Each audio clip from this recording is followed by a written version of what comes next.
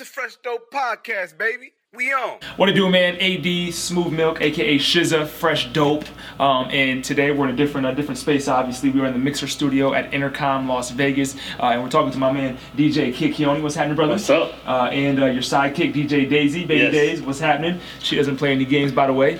So first of all, thank you for your time. Second of all, I want to talk to you about you. So we're not going to ask you any crazy questions that you want to know the answer to, hopefully. Okay, hopefully. So you've been DJing for some time now. When did you get started DJing? Back in the day, back in high school, everybody was getting into trouble. But me and my friend at the time, shout out Patrick Tendo. What up, Pat? We would save all our allowance money to go buy records. True. So it's like, saved my life pretty much. Facts. All my other friends got into trouble. And you were over here spinning records. Oh, yeah. So is that when you started, or were you just buying records at that point?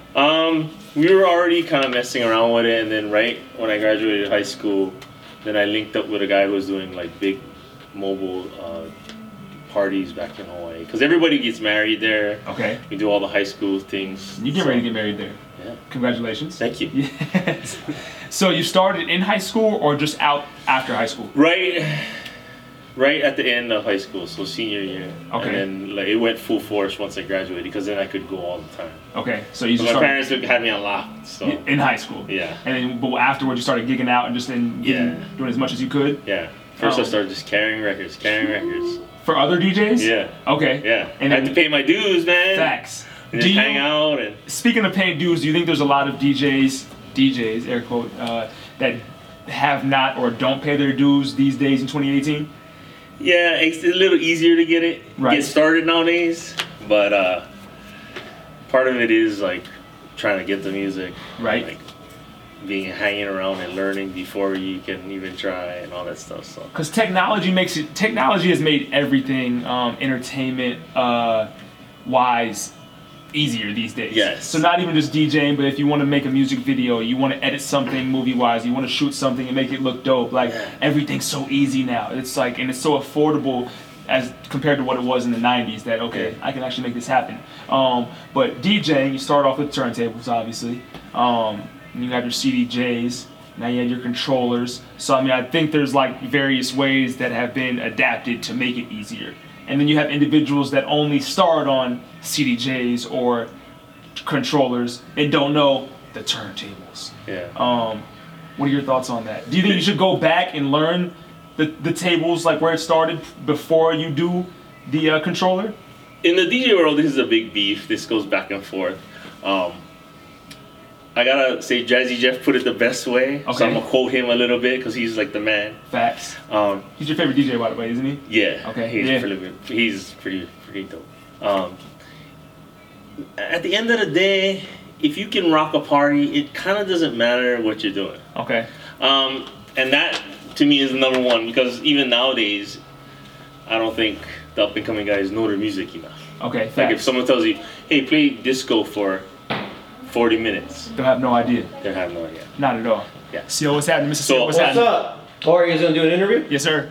Right now. Okay. CO's in the building. No, are you really? Right now, yes, sir. Yes, sir. Yes, sir. Okay. Shout out to the CO1 family. Yo, what it do? Congrats to the upcoming Thank you. Much love. We'll be out in a second, though. Oh no, I'm gonna go voice track. Okay, for shizzle. Yeah.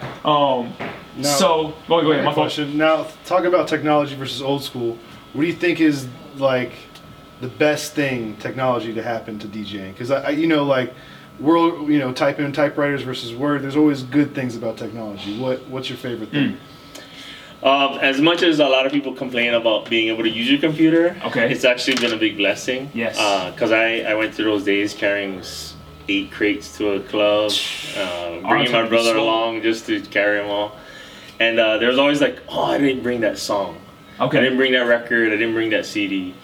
I mean, now somebody can say, hey, can you play half an hour of the Rat Pack? And I was like, sure. And even if you don't hard have a drives song, are crazy now. So you can also hit Wi-Fi real quick and download something real quick. Yeah. So yeah, super dope. So it as much as people complain about it, the computer, being able to use the turntables with the computer. Right. I always call it the bridging the analog to the digital. Okay. It's a lifesaver. Facts. Now people don't like appreciate it as much as they should. Right. Like the new schoolers that just appreciate where you came from. Facts. Carry Facts. some crates of records once in a while. Yeah, pay the dues. You know what I'm saying? So I know guys like you and DJ CO1, you guys are big scratchers. Do you think that as a DJ you should know how to scratch?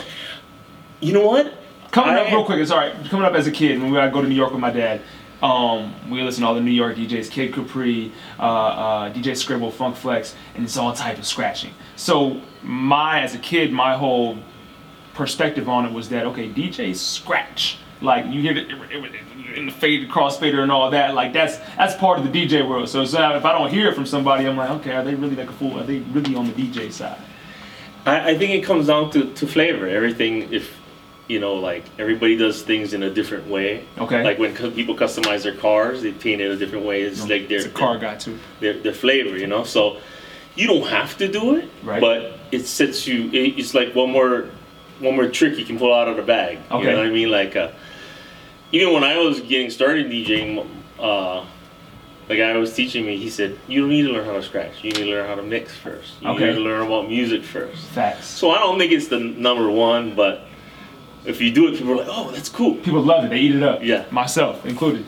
You have a favorite set of technology in regards to mixing?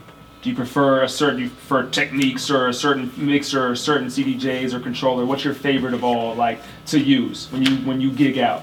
Right now, I'm a big Rain DJ fan.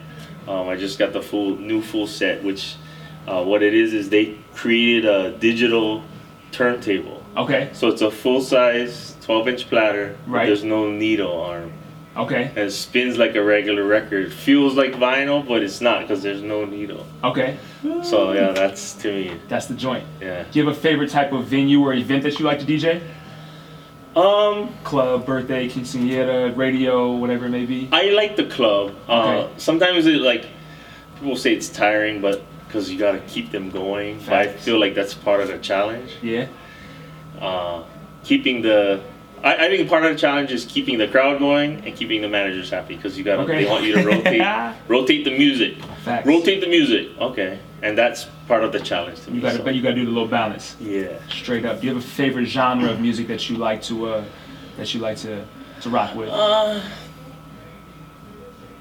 I kind of flow back and forth. You're a hip hop guy. Yeah, hip hop guy, but I like dance music. But then I'm from Hawaii, so I like when they put that reggae vibe in there. So okay.